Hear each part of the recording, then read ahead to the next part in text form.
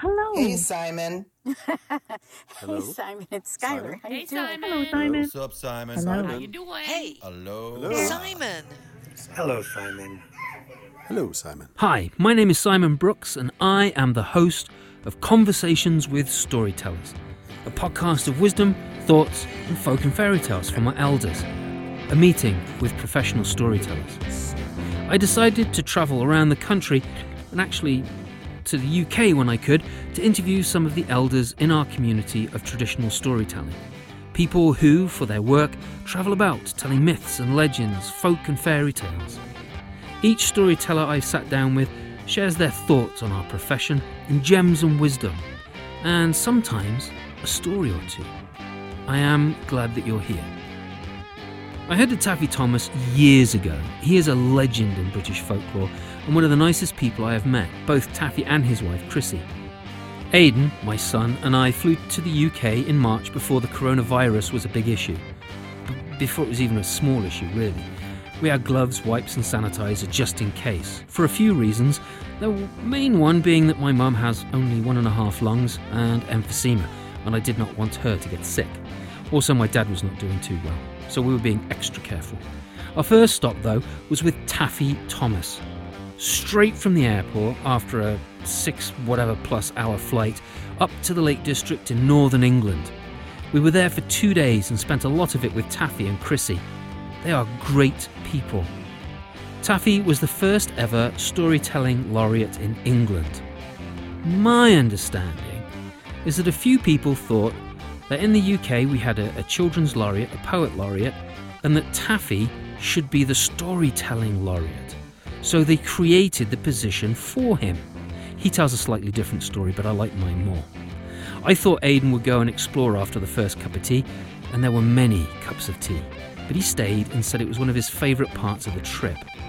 So right now, imagine me and my 20-year-old son, tired, getting jet-lagged, and these two wonderful people, complete strangers to us, and us complete strangers to them, who let us into their home to interview them. Here is the remarkable Taffy Thomas. You have done an awful lot in your life. You've been a teacher, a fire eater, an escapologist, and you've been a fisherman, and some of these jobs have had some real danger in them. When did you feel that you were most in peril? Probably some of the audience that I've met since I became a performer, but it's probably the best answer. I actually was performing on a really, really rough community centre over on the west of Cumbria, where they have Motorcycle Speedway, and they had it went all right, but it was a sort of performance which was 0-0 at half time and a close win at full time. There were 2 celebrities there that day. I was the storytelling celebrity, but also the Australian visiting star of the Workington Motorcycle Speedway team was there. And he came up to me at the end and he said, he said, I go around that track at as close to 100 miles an hour as I can do sideways, but I reckon what you do is more dangerous. That was very noble of him. It was, yeah. But I like the ones that are a challenge, because I hope I have my repertoire is deep enough and my experience strong enough that I can win people over at the end, either with stories or engaging them with a riddle is always my way in. You don't get the story unless you've solved a riddle. And Simon and his son Aidan have had a number of riddles to solve today before they got a story. We were thrust upon riddles. You started storytelling when you had your stroke, is that right? Well, I had some stories before then, because even when I was teaching, I had started a tiny theatre group called Magic Lantern, who illustrated folk songs and stories using shadow puppets. So some of the stories I told then with the shadow puppets providing the visuals, I still tell. So I had a couple of stories there, but I then became a fire eater because Magic Lantern had to perform at festivals in the daytime, and the shadow puppets only worked with either a full blackout or a partial blackout. So I developed a very English style of street circus, something my son continues to do now with his street theatre company, the Chipolatas, and and my group after Magic Lantern was the Salami Brothers. So my son would tell you he comes from a long line of sausages. I like that. Yeah. Anyway, so I had some stories then, but then when I had the stroke, which was when I was pedalling 3 clowns up a hill on a tricycle in a fairly remote Lancashire village called Rossendale. I was on the pavement waiting for an ambulance, and when I started to fight back from the stroke, where I couldn't walk, I couldn't talk, I couldn't use a knife and fork, had no speech for 3 months, I used the storytelling to learn to speak again, because it helped me shape my thoughts into words. And also, traditional stories have a great structure, and it's that shape and structure that have been smashed by my brain damage. I knew what I wanted to say, but somehow the words either just wouldn't come out, or wouldn't come out in the order I wanted them to, or they'd come out slurred. How long did it take you to get full recovery back with your voice? Probably a couple of years to what I would consider now to be. In fact, I had some speech within 3 months, but to a level where I was prepared to stand up in front of an audience or a group of people, it would have been a year, really. Wow. But you come back and you perform and you... I've done more now, but that is thanks. I mean, I had a wonderful physio specialised in stroke damage, but I also had my wife and my children behind me with the appropriate mixture of encouragement and bullying.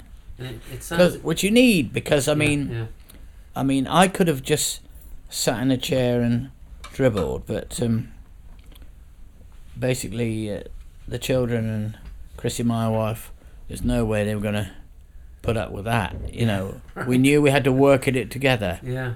The physio said to me, "You can work hard, harder than you've ever worked in your whole life. And if you do work that hard and you're lucky, one day you'll walk out of here. Or you can sit in bed or in a chair and dribble. And if you do that, you'll sit there and dribble for the rest of your days." So I looked over to Chris and my wife, and she squeezed my hand, and we knew we were going to go for it. Yeah. And she gave up her work very generously as a dance teacher and choreographer. She had a little studio, and we decided we'd do it together. And thankfully, we've made a fist of it, and we've been able to travel the world as storytellers now. Yeah. And you also had a lot of... You were telling me earlier before we started recording, you told me that there was a lot of support from the community as well. The folk scene over here were wonderful, because I did a load of the folk festivals, and it was at the time of Live Aid, and they started a fund called Taff Aid, and the money that they raise for me there we use for speech therapy and Alexander technique, and that certainly all helped me. It's an amazing community that does that. Yeah. I mean, so people cared. Yeah. I mean, I was 35, and I mean, the thing that they didn't tell me, when I meet stroke survivors now, they say, "What weren't you told that would have been useful?" The main thing I wasn't told was that I would have good days and bad days. Now, some days then were so bad it was better actually just to go back to bed and accept the following day wouldn't be as bad. Mm-hmm. And some days it's worth fighting that badness. But people say, what now would happen if I've got a performance day, a gig day, and it's a bad day. Well, it never is, because the best drug for stroke recovery is adrenaline, you know. Oh, really? Yeah. And if I've got the adrenaline of a performance, a mixture of adrenaline, vanity, and survival instinct sees me through those days. No, the one I used to use when trying to stay awake when driving, this is before I've given up driving, which I have now. I did drive for a while after the stroke, but now that I'm 70 years old, it's time not to be doing it, because my advancing age has collided with my stroke damage, really, to make things worse. I would stop the car, get out of the car, and imagine I was being chased by a mad axeman and run 100 metres down the road, stop, turn and run back, and he's almost caught me, jump into the car, and I could get another 2 hours driving after that. That's an interesting technique, I like that. You met Ruth Tung, is that true? That's right, when I was a boy, even before Magic Lantern, I was taken down by somebody who knew Ruth Tung to her little cottage in Somerset, which was my home area, and got to talk to her and have a cup of tea with her. And then she said, "Well, Mr. Thomas, I'd better tell you a story." And she told me several stories in quite broad Somerset dialect. But that is the voice that I grew up with, of my mother, who was born on a Somerset farm, and my grandparents. So do you think you got your... because you collect a lot of your stories orally. Well, I made a decision right from the beginning that wherever possible I would collect my stories from people, not from books, or I do occasionally use Guru Google now if I'm stuck for a particular subject. Right.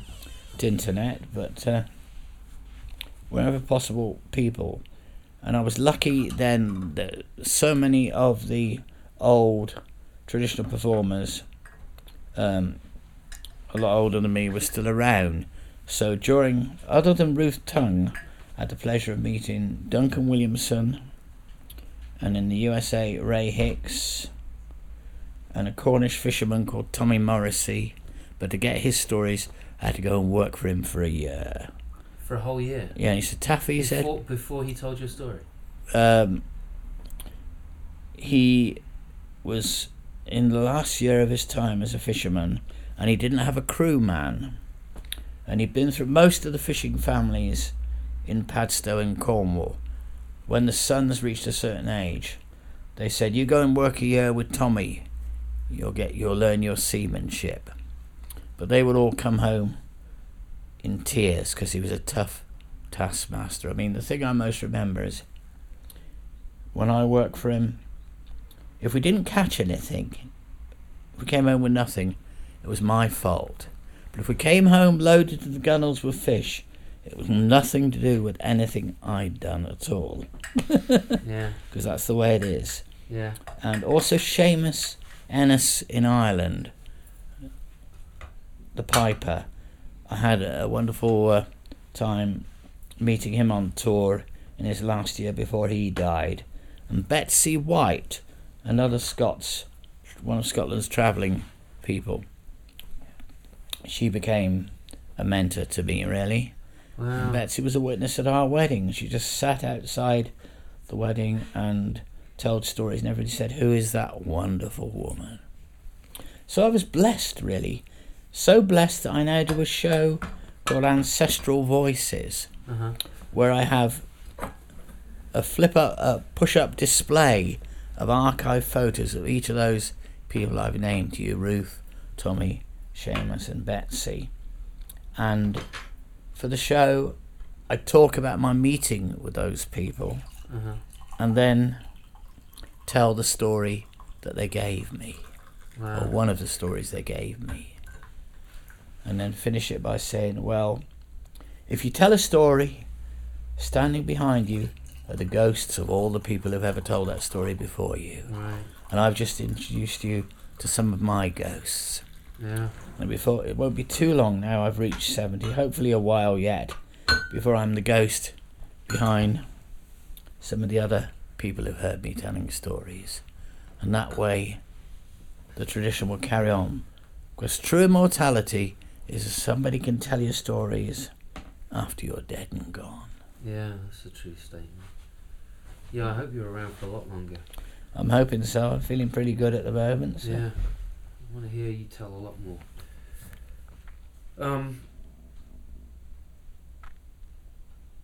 Sometimes I think that it is or can be the things which break us that make us.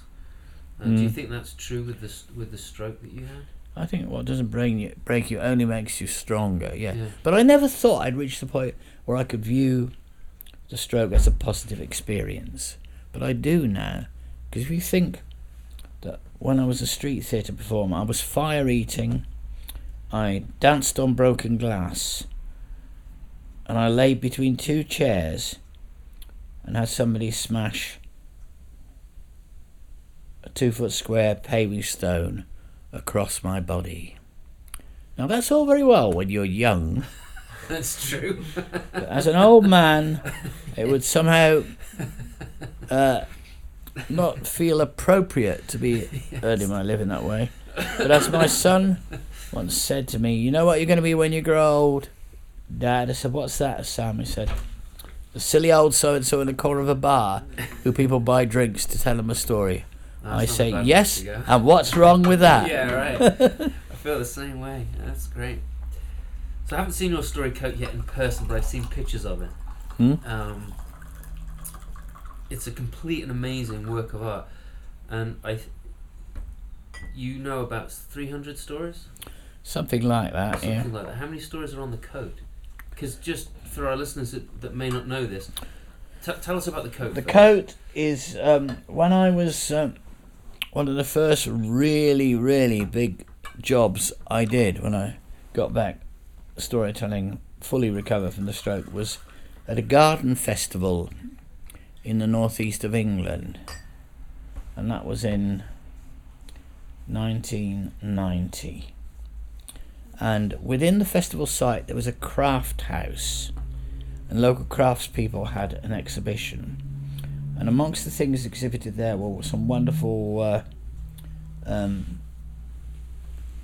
works of textile art by an artist called Paddy Killer, who's actually from Yorkshire but has a studio in Newcastle in the northeast of England. And she liked to come and hear a story from me, and I loved her work.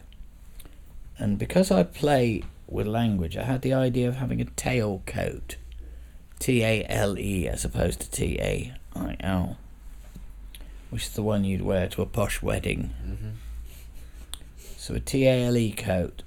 So I told Paddy one day I would like, if possible, her to make me the tail coat. And I think 25 years ago now, Chrissy managed to get the Arts Council and a Lottery Arts project to fund the making of my tailcoat, which took 2 years to make and cost £4,500. Wow.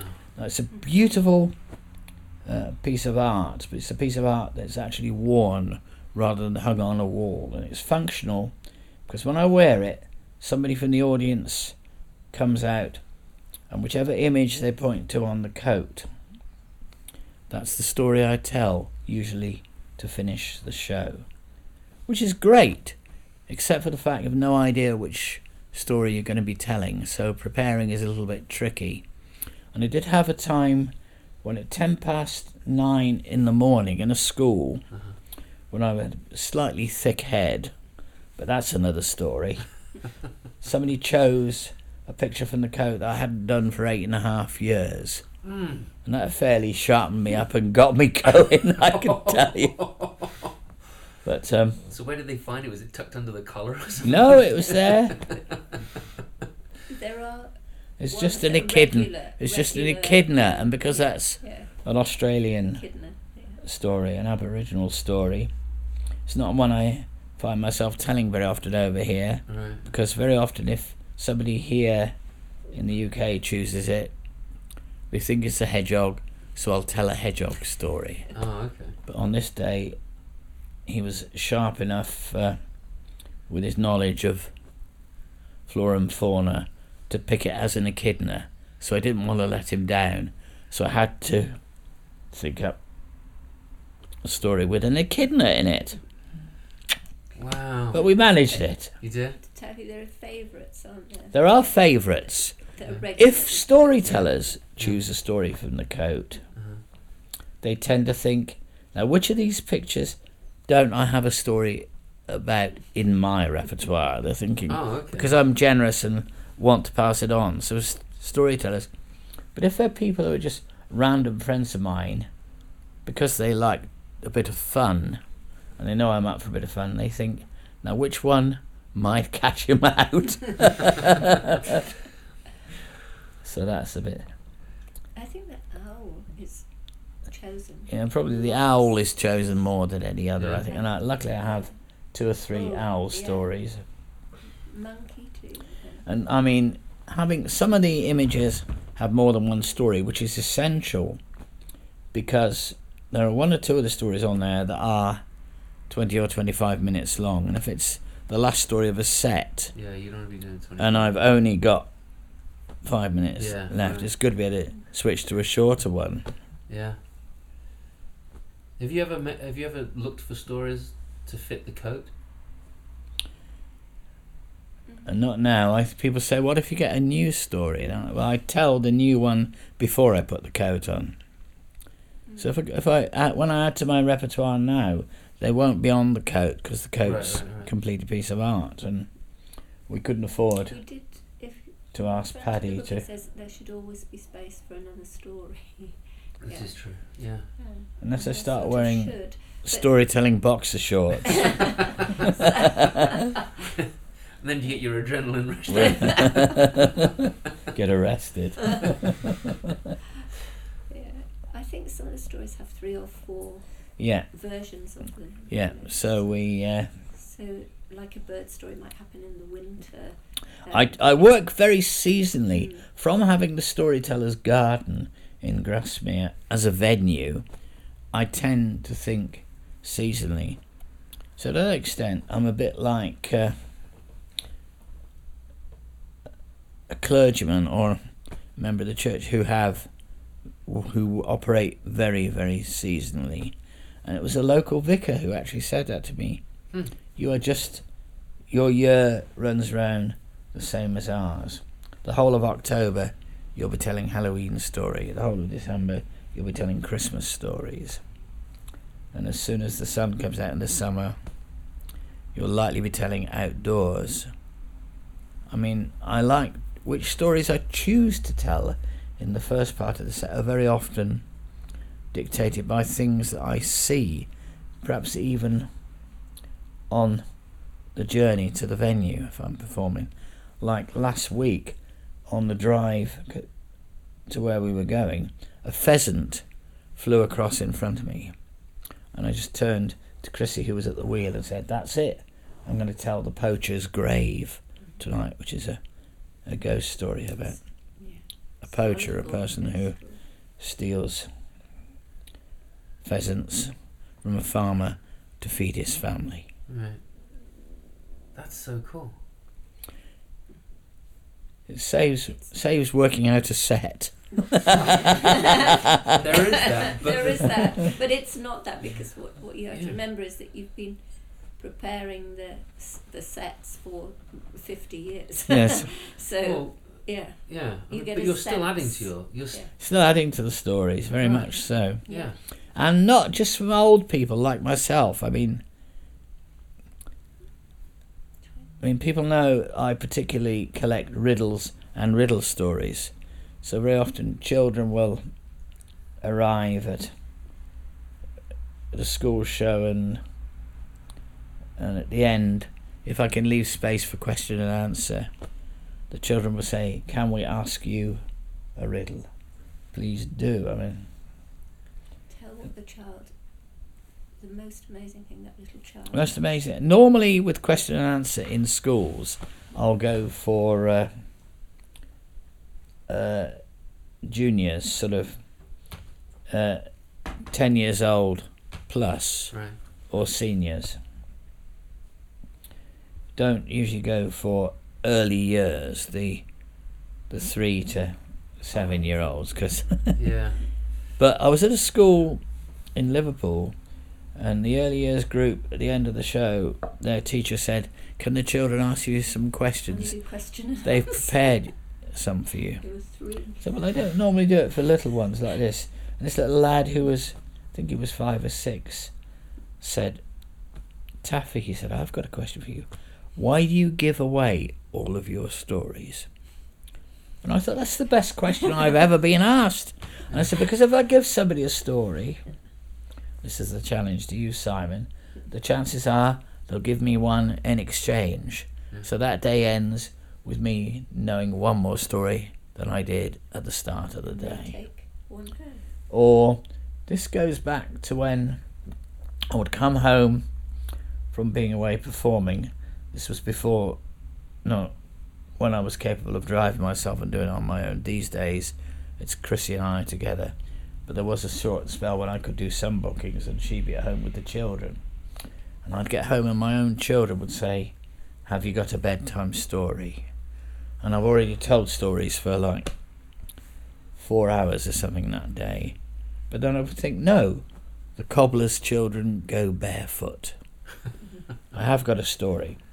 But of course, they needed one they'd not heard before, my own children. And as they grew up coming to my shows, having a story every bedtime. So I need to add to my repertoire for them.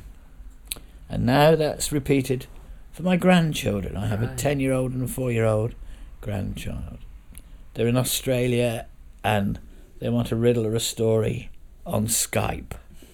So we still managed to keep that going. That's excellent. That's so They cool. love riddles. And the 10-year-old's become the 10-year-old Ona, ONA, because she's Catalan. And that is Catalan for ocean wave, Ona, ONA. She is the storyteller in her school. Yeah. And when they do a school performance at the end of term or whatever, she always gets given the job of being the narrator or the storyteller. Really? She loves it. She loves it. And if we go to Australia to see her, we have to go into her school, and at the end the teacher says, "Everybody say thank you and goodbye to Honor's grandfather." And all the children at the whole school say, "Goodbye, Grandad." So, Nice. Sophie walks out. And then the following day, I'm the in first walking time through the when- town, Yeah, and it's the end of school, and all these children were being picked up from by their school, parents, driven they into see me on the town. other side of the road, they all go, "Hello, Grandad!" And all the other people walking up the street are going, "My God, how many grandchildren have you got?" That's ridiculous. Well, that's got to fill your heart. It does, it's great, yeah. That's I'm the luckiest man in the world. Yeah. I tell stories that I enjoy telling to people like you that I enjoy meeting. Yeah. And I shall keep doing it for as long as I'm able. That's excellent. When I hit my 70th birthday, the local newspaper said, "Taffy, are you going to retire? When are you going to retire? When are you going to retire?" And I looked him in the eye and said, "When they shut the lid of the box." Then out of mischief I said, "And maybe not even then." Yeah, there you go. He said, "Is that your last ghost story?" I said, "It might be." Well, the upshot of that was that we were in a school where Taffy had been years, well, we'd been together so years before, and it was an important day. And the children who'd been there then were just going to be old enough to leave the school that coming year. So they were the big ones. Uh-huh. And the little ones were coming to hear stories for the first time. And they were all telling them about Taffy, you know, and we know him because he's been before and all of this. And then this little one, she came up and Taffy Pinch said, me. she got home. Pinch she me looked really back to her hard. friend Really? and she And I went, went, "Ow!" and she went, "He's real. He's real." No way. That's so funny. He's real. So funny. And then I think that's given me the title of the autobiography if I write it. Yeah. He's real. this little girl said to me, the friend said, "Oh, he's going to tell us stories." I said, "I know." And she said, how old is he? And I said, oh, he's 150. Yeah. She went, he's 150 to her friend, and her friend said, don't be so silly. No, he's 150, he's only 99. which was It's worse. all true. Yeah. Well, I sometimes tell kids, I say, how old are you? I say 154 Yeah. or some ridiculous Yeah. whatever comes into my head at the time. And they believe. Yeah, yeah. And we were in a Liverpool Catholic school once, and all the girls, they all looked like, come on now, pop singer who sadly died, Amy. Oh, Amy Whitehouse? Amy Whitehouse with the tattoos and the comb back hair. Yeah. And they said, Chrissy, how long have you been with him? And she said, oh, about 30 years. And she said, 30 years? I can't go out with the same lad for 30 days. But they keep me young. So you, in 2001, you were awarded the MBE, a member of the British Empire. Mm.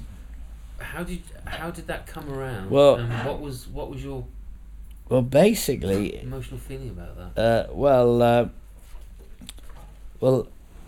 it's those awards, although they're called Member of the British Empire or whatever, or Order of the British Empire, they are the only system that we have here of awards where people whose life you've enriched in some way can write in and say, I want this person to be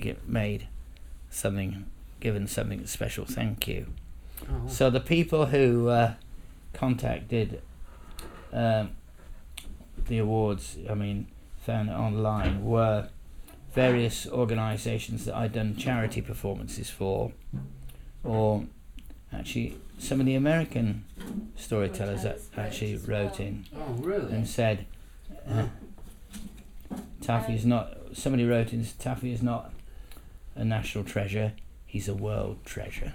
Yeah, I would agree. Somebody with that. said, Yeah. and I was delighted with it. But So then you get a letter through the post that says, would you be prepared to accept it? And at that it's point, very rare. we weren't engaged in any particularly embarrassing war that I felt ashamed of, and I thought, no, so people have actually want to say thank you to me, so I Yeah. should accept it with grace. Yeah. So it was like the RNLI, the Royal National Lifeboat Radio, Institution. the Heart Association. Oh, that's right. yeah. Yeah. The Leros Veterans, because we've done the war stories for them. Wow. The Storytellers Association. It was loads. It's of people who ones, we've yeah. sort of Yeah. helped to do what they want to do. It's just their way of saying thank you. Yeah. And So of course, they don't always choose. Loads of people write in for people they Right, think right. have an inspiration, but they don't always And choose them. So you never think. I you can decide- happen. and then You so- never think then so. the letter comes and to ask if you're prepared to accept it. I mean, some people at various points have turned it down, but Martin Carthy, who I've already indicated in this interview I hugely admire, who grew up probably far more political, both with a large P and a small p than me, just came to the same conclusion that it was a thank you for Yeah. what he's given. And and I like a sort of felt- snub. If you say no, it's kind of like they've gone to all that effort Right. to. You know. So I didn't realise what the So process. that's- Oh, Yeah. So that's it. Yeah. I'm shown a picture of the Queen with Taffy Thomas. And I wore my tail coat. Well, because some children, when they heard I was going to get this award, said, if you're going to meet the Queen, wear the coat. Yeah. He said, I wonder which story she'll choose. Did you ask her? Well, she was too busy to choose a story on that day, on the awards day. But the Duchess of Cornwall, Prince Charles's She's wife, had- has chosen the owl from the coat on Yeah. another Really? occasion. Yeah, and But the Queen just smiled and said, that's a remarkable garment. And I said, yes, ma'am. The children have said, if I'm coming to meet you, I should wear it. So, well, thank them very much and keep telling the stories. Nice. Oh. So she and knew. the But we had to write and ask permission for me to wear the coat rather Yeah. than wearing a... Top and tail. top, Yeah. yeah, you did it. and tail coat on the as well, Queen's but, yeah. equerry... Thomas? It was at the Richard time, Luce. It was Richard Luce. So at the Richard time. Luce had been the chairman of the Arts Council. So he knew. So what he'd we known did. about the tailcoat from Oh, okay. when the funds had been raised for it. And he said, well, the military personnel who come wear their working clothes. Right. That's your working clothes, so I suggest you wear it. I think Her Majesty will really like it. Yeah. So, And the thing was, we went in because they have lots of things happen, garden parties and things that people are asked, especially for something they've done, to go. But an awards ceremony is where you actually go through the gates, like the whole thing. Really? Yeah, it's Oh, I had no proper. idea. So the person we were with on that day with other ones, a Chinese scientist, but also Liam Neeson was the one with Taffy and people like that. So in it's the like- waiting I mean, area, it's a massive people thing. were coming up and asking about the coat as I was wearing. People who were this Chinese scientist had invented something that And he said, when I was a boy, I used to and go it was to the like- tea house in China, He did. and there would be storytellers So there I think it's When you were a child? when he was. when he Oh, was honoured with Right. Taffy, Yeah, and so he- he was in the same thing, waiting to go in. Yeah. They sit in the And the Liam actual Neeson, gallery, of course, the Queen's being gallery, Irish, and the Irish and it's in the throne uh, room. Yeah. always So- held their storytellers in high esteem. Was Yeah. really interested. And So when we he's- came out, Yeah. I mean, there was some very, very good. I mean, the paparazzi are there taking photos for the press. There's quite a large photo of me wearing the tailcoat, No, because it was and a really- tiny photo of Liam he Neeson. laughed. And that meant my my my sister and my my niece and nephew said, "I bet Liam Neeson's agent is absolutely furious with Uncle David," which is my real name, No, David. not really. That's funny. And tell me about the storytelling laureate, because there was no storytelling laureate before Taffy 400 years ago there was a poet laureate, and Right. it was Lord Byron. Yeah. Right. And then about 20 or so, getting on So for there 25 have been years ago laureates now, since they then. decided they will have a Poets. children's laureate. Mhm. Yeah. And then when a group of librarians, and particularly librarians, people working in children's literacy, decided there should be a storyteller laureate, Yeah. they had a choice about whether they went for one of the more performance storytellers, people from a theatrical background, Mhm. or somebody who was close to a living oral tradition. And because I've explained, I made it my business that I would learn my stories from the oral tradition, from people who are still alive, to pass them on. I was invited to be the first, and being the first laureate for storytelling, I shall always be the first laureate for storytelling. So that was a nice one. It was an honour, but a huge responsibility, because it then meant I felt I had to be a spokesperson for this tradition, even for performances where there wasn't going to be a proper fee available. So it didn't Right, right. actually increase my income, but It- nothing that I've done over the years It never does. has because been motivated by a desire for money or even common sense. Yeah. well, the poet laureate Yeah, yeah. actually gets awarded something like a barrel of sack, it used No, to be, which is it's like sherry. Oh, yeah. really? Or every month for a year. I mean, it goes back. But to they the also 70s. they also So have you don't, an They don't agent. do it for money. They have an agent who arranges them a lot of And these are bookings. the Quite a lot of them, quite 7 well. gifts. You quite a can lot of read them that out. well- Taffy was given when he became. Quite a lot poet. of That the poet explains laureates about the bookings are laureate, quite yeah. well paid. Yeah. We had to organise our own timetable for Yeah, that. we had an administrator for that we that had who organised 2 or 3 years, so we if just you had con- to do it. But if somebody from one of the big universities wanted somebody to speak or be on a panel talking about the oral traditional storytelling, that I would feel that I had to do it, Right. to represent. So we would make ourselves do it, Mm. go whatever we were asked to do that year, and the list is on the website. It's massive. So I was given. They're there. I've just given it to Yeah. Simon. Do He can you want me So- to read them out? Yeah, why don't you read it out? It starts right there where my finger is. Mm. You probably know that because it's your book. I was given 7 special gifts to carry with me when I was undertaking my official engagements as storyteller. a 1 kilogram bag of dried beans. Obviously, the reference there Jack. to Jack, yeah. A simple compass help to make me sure I find didn't his get way. lost, or to help me find my way home. One of the two. Maybe that's a reference to Tolkien. A All- pa- all who Possibly, wander- yes. who Yeah. wander Yes. lost, A packet of love hearts. Now they're a very old-fashioned sweet that comes in the shape of a heart, with a saying And they all have words on them. in the What do middle. you call them over in the States? A clear glass Yeah. bottle. I think that would be for carrying water to drink, because birds can't sing without seed, you know. Right. Storytellers can't tell without Water. water.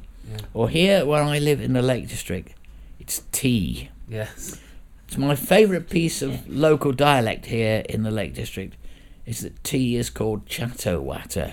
So if Chatterwatter? yeah, so Chatterwatter. water is water, Sir. Oh. and chatter is speaking. Right, so so if you're you drink speaking- the tea, it makes you loose your tongue and tell the stories. Wow. Yeah. And everybody used to say, well, chatter is because Wordsworth used to rhyme words with watter Yeah. as pronounced watter. So he did a poem that said matter da da da da watter, and they went mad. And they When he said, went- that's not a true rhyme. He He's said, got where that I wrong. where I'm from in It's the Lake water." District, it's the And true he rhyme. said, no, Yeah. for me, Patter it's and a watter. true rhyme. Patter For and- me, it's Yeah. watter.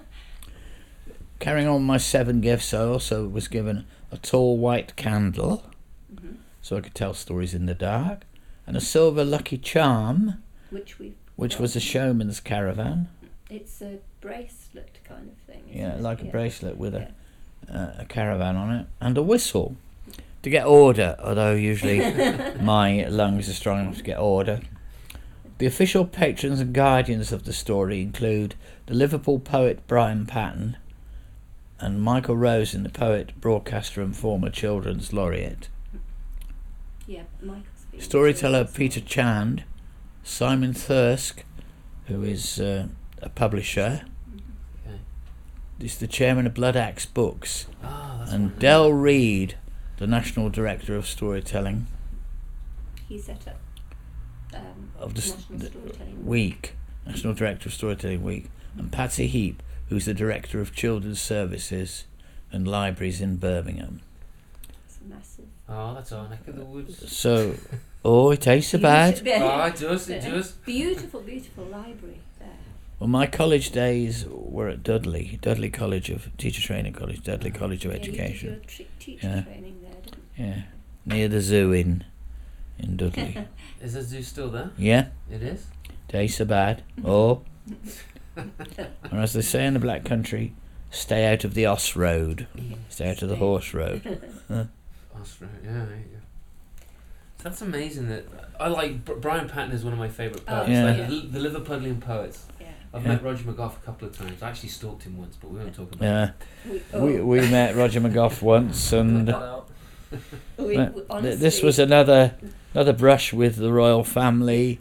When the Queen had a jubilee, she had an event for artists at at the National Gallery. at the National Gallery in London, and I was invited as one of the representatives of this county. From each county. Could you talk up a bit more so that this Oh, thing sorry. can pick you up? That's all Yeah. right. And we got there to the National Gallery, and going up the stairs, the first person I met on the stairs actually was Brian May, From Oh, really? Queen. Queen, Yeah. yeah.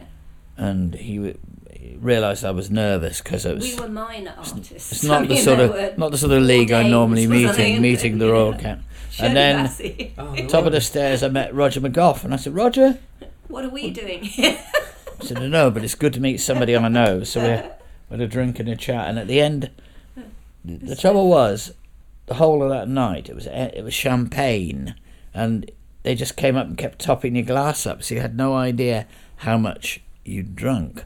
Whereas if it had been, whereas normally you know. Empty it and then you get it filled. And So at the end of the You night, just walk and they're just and there's steps all the way down to the road from the National Gallery, and previous events there, that is the ones the paparazzi are always at the bottom to catch the photos of paper.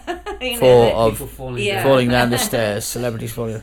So Roger is there, and we looked at each other. We just linked arms and helped each other down the stairs. Having started with what the heck are we doing here, we finished with helping each other to a taxi. Yeah, he's a really gracious guy. Yeah. He was smashing. Yeah, he's a really really good enjoyed guy. him. Yeah. How many gigs do you do a year, do you think? Well, we used to do I mean, there was one 4,000 miles a year. something. 34,000 miles a year. Yeah, driving. Yeah. driving. Wow. And which We is don't do anything like that now. and there was one year when I did over 300 gigs a year. There was 1 year where you did And- something. And you know why they're Yeah. called gigs, don't you? Because I mean, classical music performance, rock performance, everybody calls it a gig. Right. But do you know why they're called gigs? No. I'll tell you. Sam Sherry, an old musical artist, told me this, and I have no reason to believe it. It's not true. In the early days of variety and music hall, an artist could earn a living by performing in 3 venues in a night. At the first venue, he'd open the bill. Second venue, he'd do the spot up to the interval. Right. And in the third venue, he'd be top of the bill, finish the night. And he would travel between these tiny theatres and a pony and trap, or a gig. Or a gig. So the minute you walked out of the stage door and climbed into the pony and trap, you were doing a gig. Right. The gig to the next venue. Wow. You're doing your gig. I always wondered about that. So there we are. And I've told orchestral musicians that, and I've told rock musicians that, and nobody knows, but Sam told me that, It's a good story. and he was a tap dancer and Well, he was Clog a dancer. musical artist. the 5 Sherry Boys, Fiddles, Frolics and Fun. And you catch them online, some archive film. Amazing. They actually Clog danced and played fiddle at the same time And did Oh, and did wow. somersaults. Get on, next time you're bored online, have a look up the 5 Sherry Boys and see them in action. Were they drinking a lot of sherry before they did that? No, Probably I not, right? I think they probably needed to be completely clean and fit to do that. Yeah. The other one you haven't talked about is doing the proms. We had to You do did the proms? Yeah. When we had the nightmare of foot and mouth here, Up here. yeah, at the end of that, somebody came up with a project called Linking Town and Country. We're a school here in the Lake District and a school in the middle of Manchester. We get together and a composer, and they asked me as the storyteller to do it. Basically, they were looking for a new Peter and the Wolf. Yeah, it was So they wanted a story that the composer could then turn into a piece of music that would be performed at the Albert Hall. proms at the Royal Albert Hall.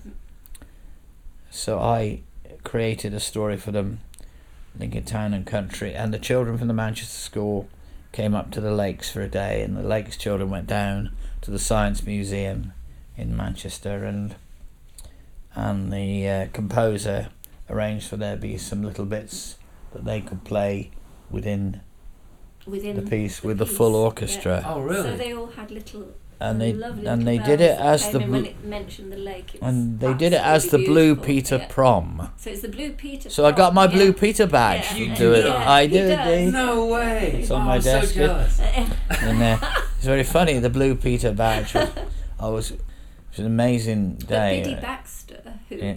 created Blue Peter, was at the same college I was at when I Oh, was she at was? Durham University, No way. yeah. yeah. That's So, funny. yeah. But the thing was, we were doing this show, and this we had 3 months of rehearsals down at the BBC studios for 3 Oh, months, nice. once a week. And I don't Um, read music. You And see. so the conductor, wonderful guy, and I can't remember which country he goes to. Rumon Gamba is his name, maybe Hungarian, I don't know. Anyway, brilliant conductor. I said, and so you'll have the music, so you'll know when So to come in you'll with the know spoken when bits, because it's. because Taffy said these are my words, but they won't always be the same, Yeah. because I'm a storyteller, and they said no, they have to be the same because it has to fit in the Cute, counts yeah. of the music, Yeah. And Taffy's going, I don't read music, and he was going, He was absolutely like... Your and then- voice is an instrument, so when I point to you with a baton, you speak. And when I That's go it. like that, you stop. finish. Oh, wow. So that was all sorted. And we did all these We rehearsed it rehearsals in Manchester in with the BBC Philharmonic. in their rehearsal room. There we are. And what happened was that when we got to the Royal Albert- Albert Hall, You get one rehearsal actually in the venue. yeah. Uh-huh. That the day that's going to Literally, quickly, because all your mics are set up, Mm. the orchestra's mics, and they said we've got a special. We've never ever had a voice, a story speaking voice. They'd never done a storyteller, spoken word thing. Oh, So wow. we've created a spot where Taffy has to stand and will pick up his voice amongst the music, so he must be there. Is there a recording of this? Yes. Yeah. Yeah. Good play. Yes, we've got it. Yeah, yeah. And so we got there, and Rim and Gabby said, "Yes, well, it'll be fine."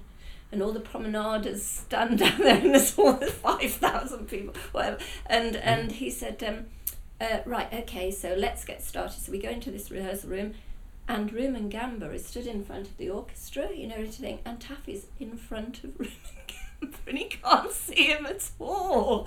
So he's got Yeah. to do this without being brought in. So the He's just composer got sat cross-legged in front of the promenaders. The actual composer came in and went, I'll bring you in because this is But it was- ridiculous. But it was a really, It was really tough one for the Never been so terrified. the composer who wrote the piece. Obviously, a really big deal for him having a piece at the Royal Albert Hall. Yeah, right. And in the run-up to it, his father died, Yeah. so he couldn't. He said, "What do I do?" Yeah. And I said, "What you do, Barry?" I said, "We do it, and in your head, it's dedicated to his For him. memory. Yeah, Yeah. it's for him. And if you like, I'll even say that, Yeah, it's absolutely beautiful piece as well, yeah.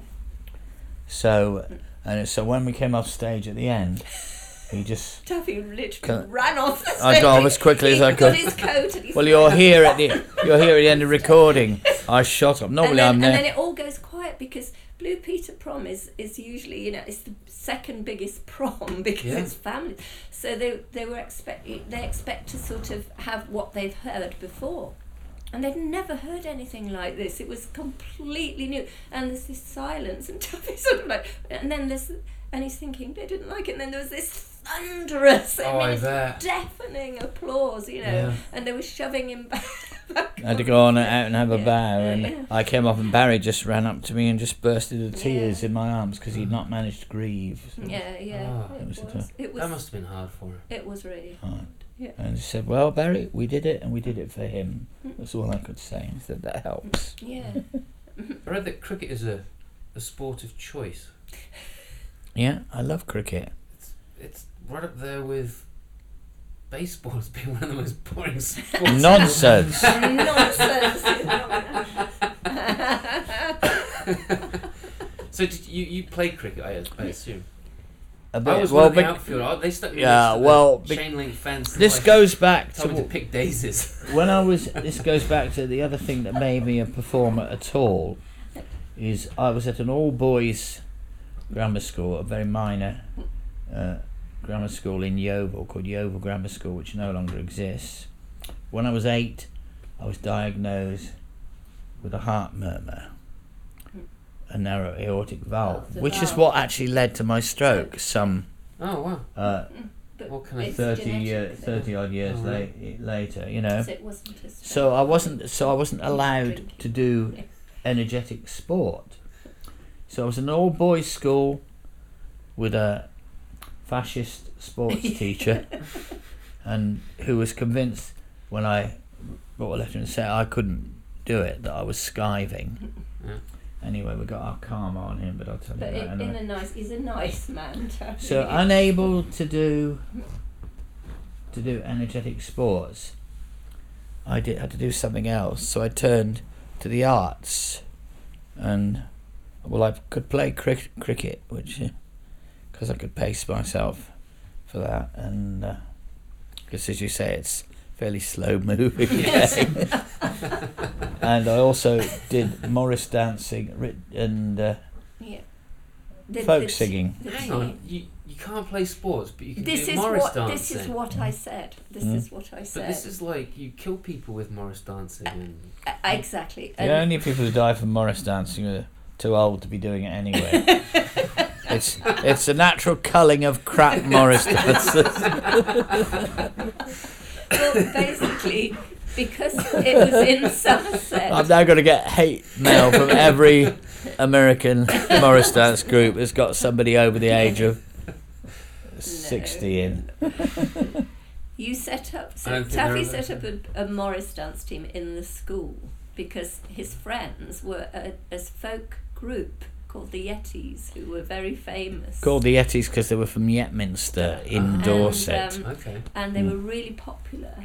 And basically, they ended up teaching him to go to do Morris dancing. And got me going stuff. to Yeovil Folk Club, which was in a pub, and Aidan were all about this. I was technically too young to be going to this pub, but I still went. Yeah. Now, to go to the folk club, to get in free, you either had to perform or do the door, Okay. right? Sometimes I performed, sang a song, or told a story. I mean, my singing voice is the one thing that didn't come back after the stroke, my ability to pitch. Oh, He okay. used to sing before. Yeah. But, so I did the door, and I love telling you this as an American.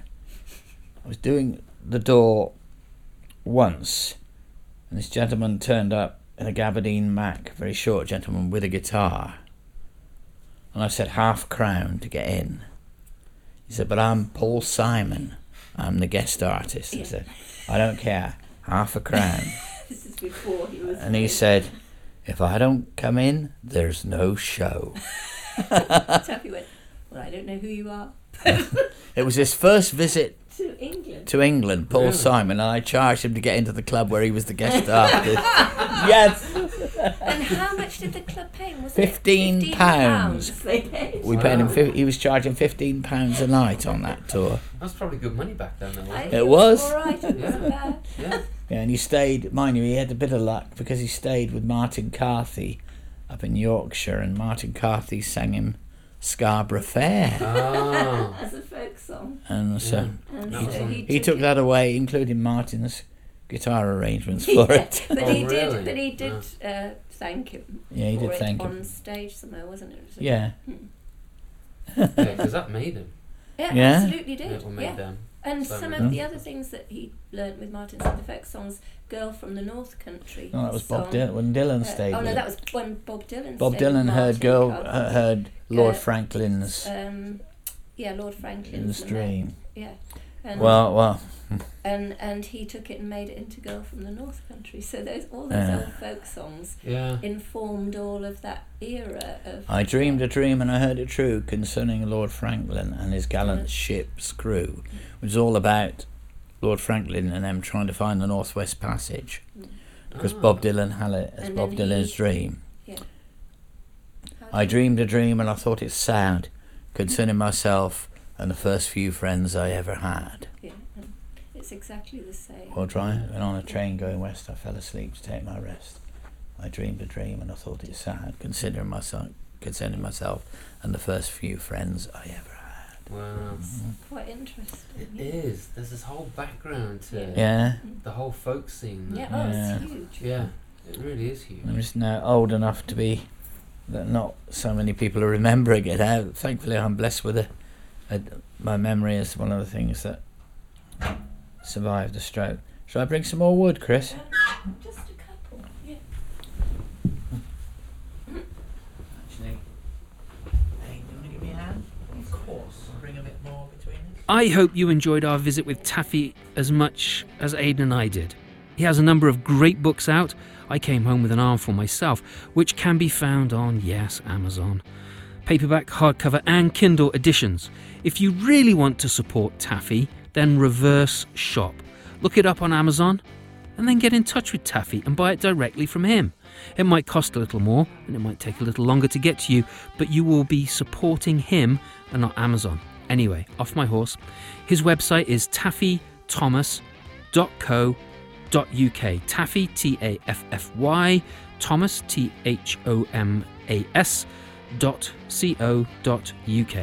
And if you're in the UK, if you're in Britain, head up to the Lake District and visit the Storytelling Garden in Grasmere.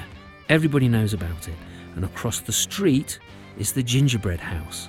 And you can buy the best gingerbread in the whole world right there. There are no contenders with this place. It's amazing. Anyway, if you enjoyed listening to this podcast, be sure to check out other episodes. If you think I should interview certain folk and fairy tale myths and legends storytellers, then send me an email. You can find me and my work on Facebook, Simon Brooks Storyteller, and on my website, simonbrooksstoryteller.com, and on Instagram, Simon M. Brooks. Diamond Scree? Yep, that's me, the English fella and storyteller. A shout out to Chris Jedd for creating and recording and letting me use the wonderful music for my podcast. His band is called Blackpool Mecca. Check them out. You can help me keep this podcast alive by becoming one of my Patreons and paying anything from $1 for an episode that you enjoyed or to a regular monthly subscription, and there are different levels. In return, you get extras, early release, exclusive content on my work. Go to patreon.com/Simon Brooks. There's no Ian Brooks, if I haven't mentioned that before. If you cannot do that, then help me out by doing something you can do. I would love it, if you were able to leave a review on Podbean, Stitcher, Apple Podcasts, wherever you found this episode. It helps, not just me, but others to find and enjoy this podcast also. Thanks again for being here with me. I really appreciate it. I know there are a lot of other places you could be. Until next time, be happy, be healthy, and share the stories that you love. Cheers.